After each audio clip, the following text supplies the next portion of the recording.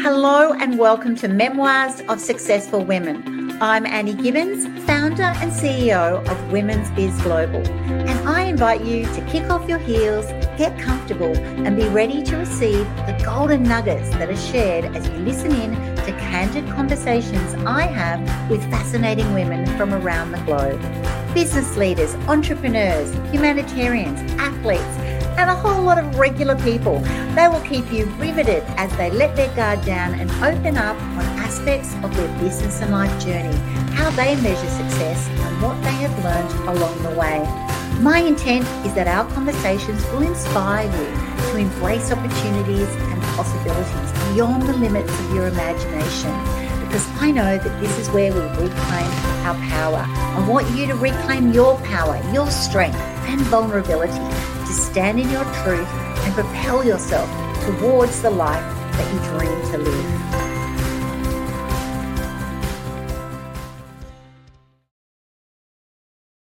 Hello, everyone, and welcome to Women's Biz Global Podcast, Memoirs of Successful Women. I am your host, Annie Gibbins, and today I am absolutely thrilled to introduce to you our guest, the incredible Chrissy Caine. She hails from Britain. She's not only just a professional singer, but she's also a seasoned performance coach with an impressive track record spanning over 45 years in the entertainment industry. Chrissy's story is nothing short of remarkable. She's been signed to 3 international recording companies in far-flung places like South Africa, Italy, and America, carving out a long and incredibly successful career that's showing no signs of slowing down.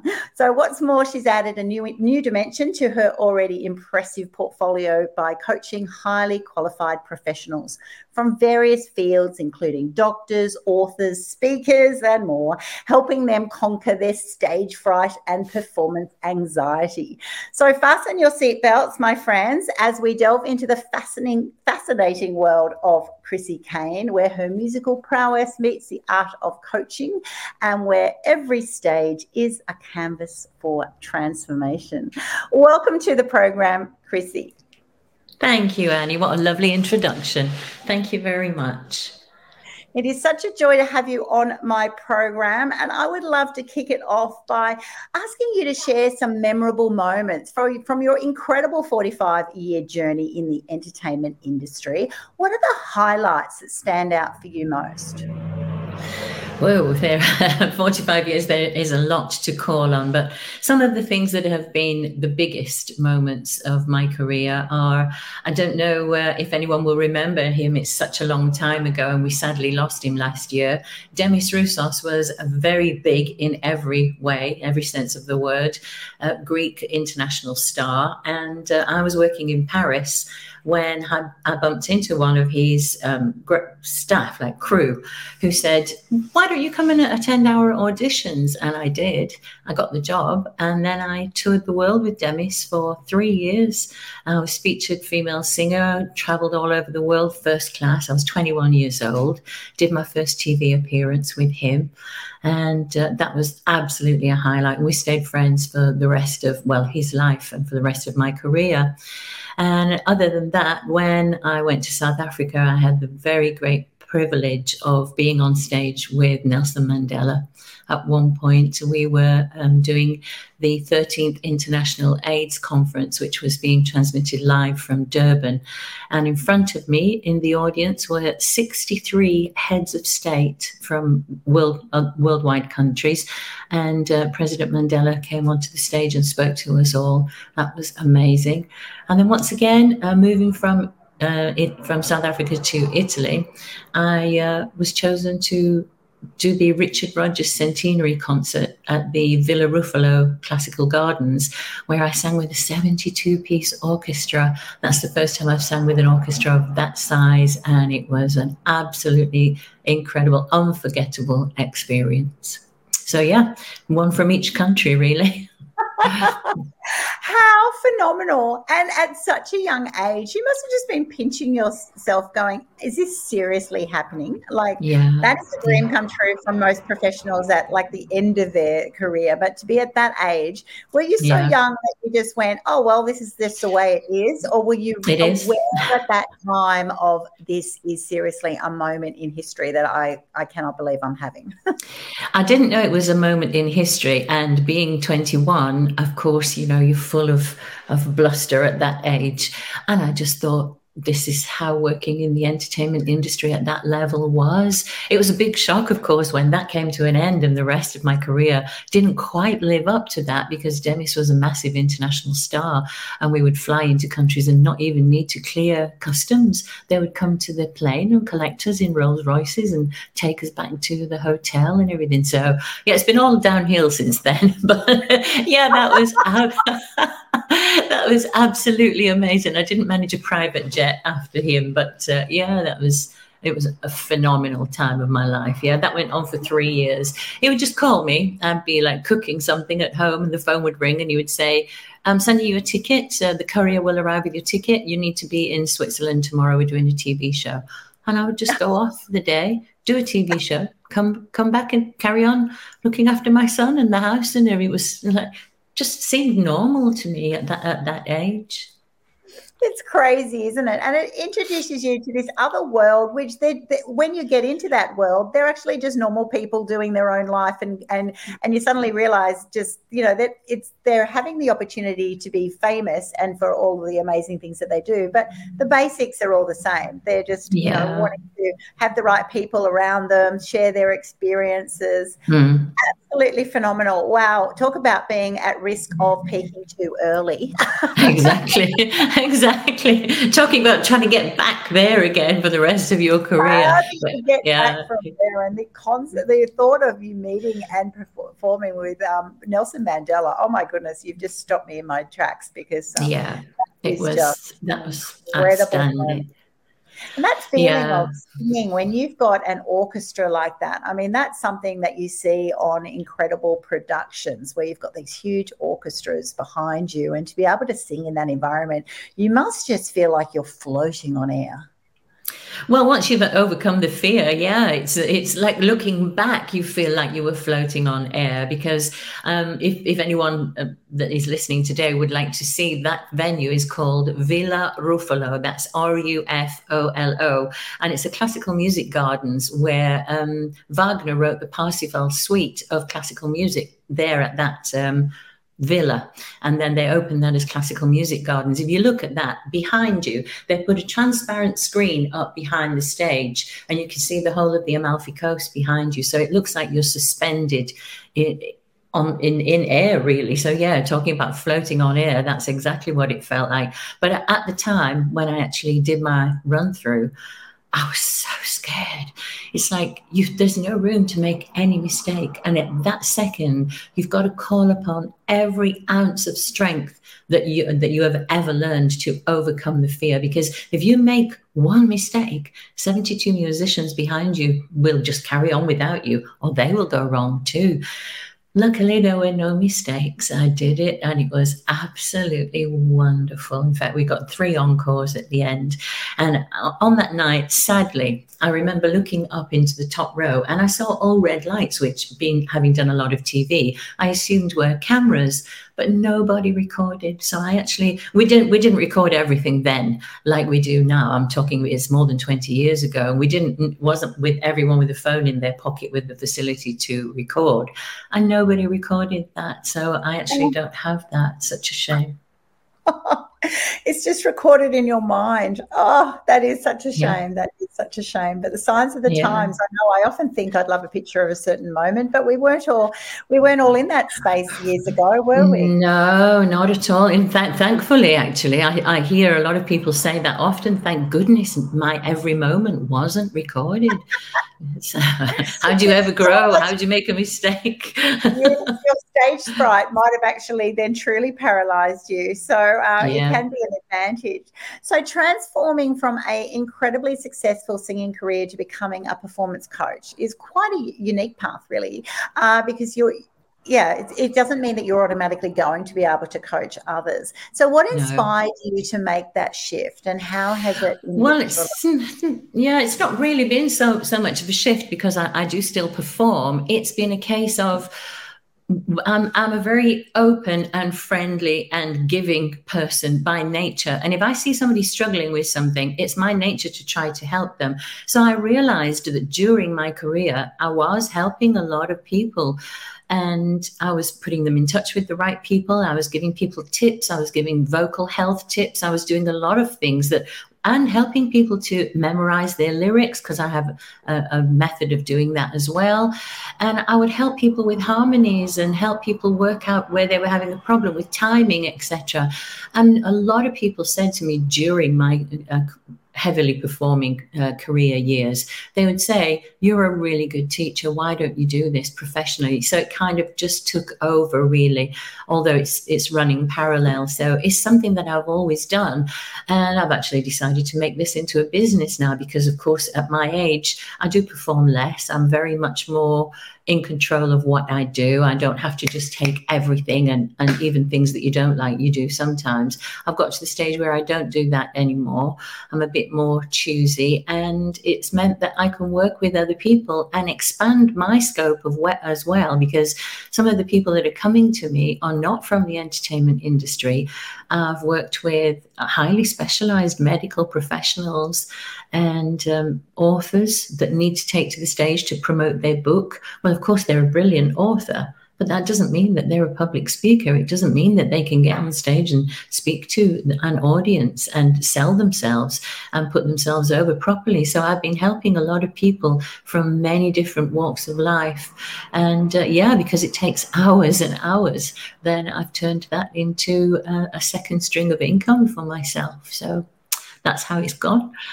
How wonderful. I know, therefore you were meant to be. It was meant to be. Yeah, Have you yeah. been signed to international recording companies? And I mentioned before South Africa, Italy, America.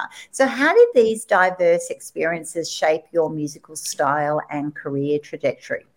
Yeah, very much so, because when I got to South Africa, I didn't understand. Obviously, I knew what apartheid was, but once again, I was very young when I went to live in South Africa. I was 24 when I arrived there, and I didn't understand the implications of being singing what was essentially English music, and where our competition was the rest of the English speaking world.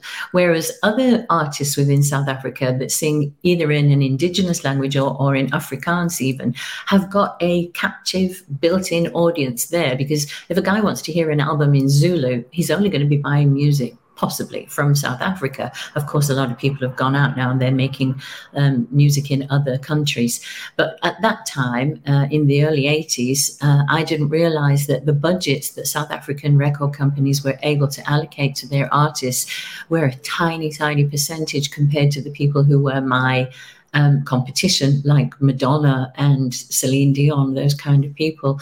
And therefore, that kept me tied into a recording contract for a while that I felt didn't allow me the freedom, and certainly didn't result in the sales, not for the record company and not for myself, because they knew they will only spend this because the return is this. So it's all down to it's business. After all, a record company is a business. They don't spend all this money on you and then say, well, that's for you. You get nothing until they have taken all their money back again. So the first recording contract, which was EMI, actually, it was a massive, big international recording company. That was a big crash course for me. I learned about the recording industry during my first recording contract. However, the second one, when I met a couple of DJs in Italy, I'd been performing on a cruise ship, and I'd spoken to a couple of DJs who said, let's get you in the studio. We want to do some recordings with you. And it was at the time when they would use a sample of music from another established song, and they would mix that in like a mashup, they call it now. And we had everything ready to go with this song that we thought was going to be amazing.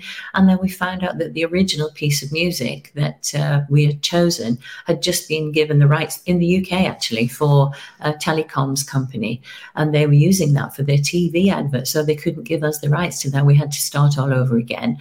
And that was a different kind of recording contract. It wasn't your traditional one that, like I'd had in South Africa, where you sign a physical contract and the record company control everything. This was far more of an input from all of us. So the two DJs and myself, we got this together, and they took it to MIDEM, which is the International Music Festival. And that was picked up by then Richard Branson's company, V2. And that went global. It was a big dance hit all over the world. Now, that would sound like I have made an awful lot of money from having a big international hit. It's still available. That track is called Step Into the Rhythm. And the name they gave our artist, which was myself and the DJs, was Clippers with a K, Clippers. So if you look for Clippers, Step Into the Rhythm, it's still out now. Very annoying because we still can't say who, and it still is an ongoing legal battle, that somebody set up another account to collect royalties on my behalf. Only they got them and I never did. So that was the second recording contract that didn't make big money for me. Oh my goodness, that is just horrendous. Well, so much what you've shared. First of all, that you do all of this work and you actually get it after everybody else has been paid. That's the harsh reality that most people would just have no idea of. You would expect you to be rolling in it. And two, and getting the royalties and not you. Isn't that fraudulent? Can't you just? It is. Yeah, it is. But as I say, there are books and there are papers and there are legal documents and everything that come out regularly about how the internet has shifted the music industry. And it's so changing so quickly that people can't keep on top of it. I mean, you literally can put out a song today. I put that on the internet and send it to my friend, or I want to test the water and see what somebody thinks. Yeah. But why would anybody want to pay for something that they've just got for free? So it's like, imagine if I was a car manufacturer, for example, and I made my vehicle and I popped it outside on my forecourt and I said, come and drive my car and everything. And everybody just drove off with them. And I had to keep putting another one out there for somebody to try. It's the same. It's theft. But yes, it's so big, so massive and so international that they can't keep on top of it. And it's not only me, it's happening to millions of artists all over the world. Yeah. Such an eye-opener. Let's change tack. Coaching highly qualified professionals from various sectors. You mentioned before, you've got doctors and authors and speakers and people who need to overcome stage fright and performance anxiety. It must be a really fascinating world. So can you tell us more about your coaching approach and what you find the most rewarding thing about this kind of work? Well, definitely to go backwards, the most rewarding is when you have prepared something with someone for a specific event, like let's say an interview, and then they come back to you and say, thank you so much, I got the job. I mean, that is just awesome, because I was working with a lovely lady, and her first language isn't English, but she's working in the UK, and she was going for a very highly qualified position within a hospital. She was going to be the cardiac specialist, but registrar of the hospital. So she needed to be able to sit in front of a panel of English-speaking people who would be firing questions at her, and she needed to present herself. And she's not speaking her own language. So she literally needed to put herself over. And she said she clams up because she's very lucky that she looks way younger than she actually is. And she said that's actually a bit of a downside for her, because people tend not to trust her because they think she isn't as qualified as she actually is. Yeah. So you've first got to work on building up someone's positioning so that they trust themselves to be able to do and deliver all this that they need to say about themselves. It's difficult for a lot of people to speak well about themselves. We kind of cringe a little bit when people speak well about us and say, "Oh, thank you," but really, we have to be able to say, "Yes, I did do that. Thank you. I've worked very hard." So first of all, it's working on someone's self-esteem, and then it's building their confidence, and then it's repetition. tell me what you're going to say. And when she starts, it's teaching someone not to take those breaks that make you look completely unprepared. Those are the biggest things I would say to anyone. So it's repetition, and then looking back and critiquing what you have done, and me being able to give my input in a way that's not criticizing, but it's drawing out a better performance for you to deliver a better performance when you get there. And that's what I've done with her. She got the job. That's amazing. Other people that I've spoken to who have written books, brilliant author, wonderful story of overcoming adversity in her life. But when she gets on the stage, I can see the thought process that she goes up into her own head. In fact, I even see it with the eyes are the window to the soul. And when you're speaking and you're able to express and you make a connection, I know then that you're speaking to me. But when I see people flickering the eyes around, I know they're searching for something then. Be a bit more concentrated in what you are delivering. Don't be fragmented. Speak about one thing at a time. When you finish that subject, close it and move on to the next. Because whilst you are searching for something to say and wanting something to say all the time, it becomes very fragmented. So it's deep. It's kind of psychology as well as coaching. And then we move on to performance. Oh, what a joy to watch that progress as well. And I've got to say, people used to say to me, practice makes perfect, and I used to go, no, it doesn't. It makes permanent. You permanently practice. True. So therefore, you want to know, is that permanence where you're wanting to be? So one, you need to practice. It doesn't happen overnight. And then two, when you're practicing, it's so wonderful to have a coach who actually then helps you while you're practicing refine, so that practice does make perfect. You can actually turn up. I just smile when I see them. And they have been like, and then towards the end of the course, I actually see them delivering in a minute. I just smile because I just think, there you are. And give them a round of applause sometimes and say, that's the one. Do that. You nailed it. Keep doing that. Yeah. So in this ever-changing entertainment industry, which is changing so rapidly all the time, what advice do you then give to aspiring artists looking to navigate their way to success? Because it's a different journey, right? It's a different path. Given your past experience and your success, and then also adapting that to a future journey, it's a real challenge. Yeah, it is. I've had to try to stay ahead of everything. And luckily for me, my daughter is 30 now, and she followed me into the entertainment industry. In fact, from 2 years old, she actually said to me, Mummy, I want to do what you do. I want to be a dancer that sings. I said, no, darling, you need to be a singer that dances, because that gives you a longer career. And that's exactly what she is. And she's very, very successful. And having her helps me, because although she learned a lot from me, I also take a lot from her, because I see what the differences are, how she negotiates things now. It's not the way that I used to do things. So I've got a little bit of insider knowledge that I'm very, very proud and pleased to have with my daughter. And I try to stay abreast of things by being relevant with what's happening in our industry from a legal standpoint as well, in so much as I've just become a representative for Equity, which is our British Actors Equity Union, because actors and entertainers, there's a variety branch of the actors which covers singers, dancers, magicians, that kind of thing, in with classical acting, which is what Equity was really originally built for, that purpose. They now are having to accept that a lot of people are not classically trained, and that the big stars are the ones that can make a video in their bedroom. Look what we are doing today. Who would have imagined a few years ago that we would have this capability? You would have had to have gone to a studio and recorded and edited and sent this to me, and I would have answered and sent back to you. So technology has changed everything, and it means that a kid making videos in his bedroom can literally become an overnight sensation, and they do all the time. Now, what that does in some respect is it lessens the professionalism, because people are starting to do things for free that they should have been paid for. And it also means that employers expect that they can find people who will work without compensation. So there's a big to do at the moment about the use of AI, because obviously script writers, in fact in America, they've been on strike recently because of the use of AI, because you can just ask a couple of questions, pop that in, and a script will come back up. So that's taking work away from people who have trained.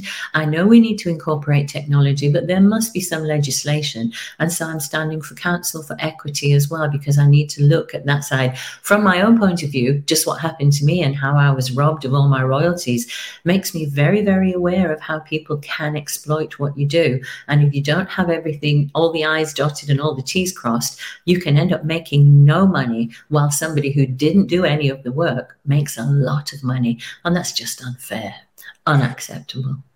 It's completely unacceptable, definitely unfair, and we need to be really acutely aware of all of those, the behind the scenes things, your infrastructure of your company, what you're signing for, where potential breaches are. There's huge amounts of risk there, which you've obviously personally suffered the consequences of, and I'm sure it happens all the time, and particularly for artists as well, because often they're the people who are the creative ones. They're hoping the business side of things just works itself out because they're so focused on their art, and that can even make it an increased risk.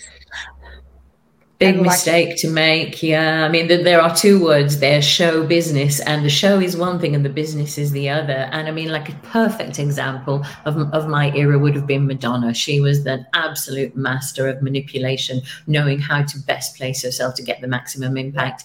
Beyonce, Jay-Z, all of these people. And yet, sadly, we hear stories every day about people who feel that they weren't paid properly for what they have done every day.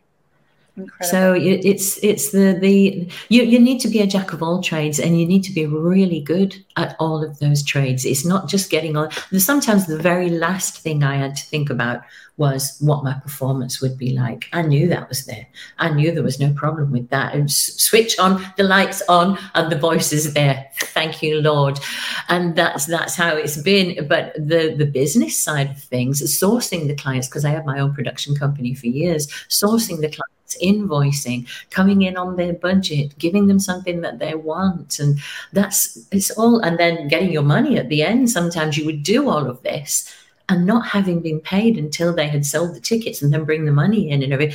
I remember one night in Italy, literally waiting at the side of the stage because the promoter wouldn't let me go up and sing until we'd had all the money for the evening. Because once you've done the performance, there's nothing to repossess. You can't go and take it back like a vehicle or something. You've done it. Then if somebody doesn't pay you, you're not getting paid. And that's how it is. So there's such a lot to learn and to know. But moving into the other areas with the other people who are outside of entertainment has also been an eye-opener, because I've learned a lot. I've learned a lot about the process of doing things that are completely outside my area. In fact, I'm just writing my first book of children's stories, which are in rhyming form, speaking to the lady that is the author. I may even self-publish. I know that's an area of expertise for you as well, Annie. I might speak to you about that. And I want to make them available both as a book that you can read and as downloads. Who would have thought that we would have that kind of technology available to us, so that children can read the book and listen to me speaking it for them with all the voices of the characters and see the characters there, not just something to listen to. So that's where the two things are going to work really well together. So just need a publisher for that now and get that out. Well, you've come to the right place, because I am a publisher. Yeah, I read that about you. Yeah. We would be very happy to look after you there. So what's the future then? So for Chrissy Caine, you're now going to become an author, and you are still still dabbling in your singing, plus coaching others. Yeah. What else is in your horizon?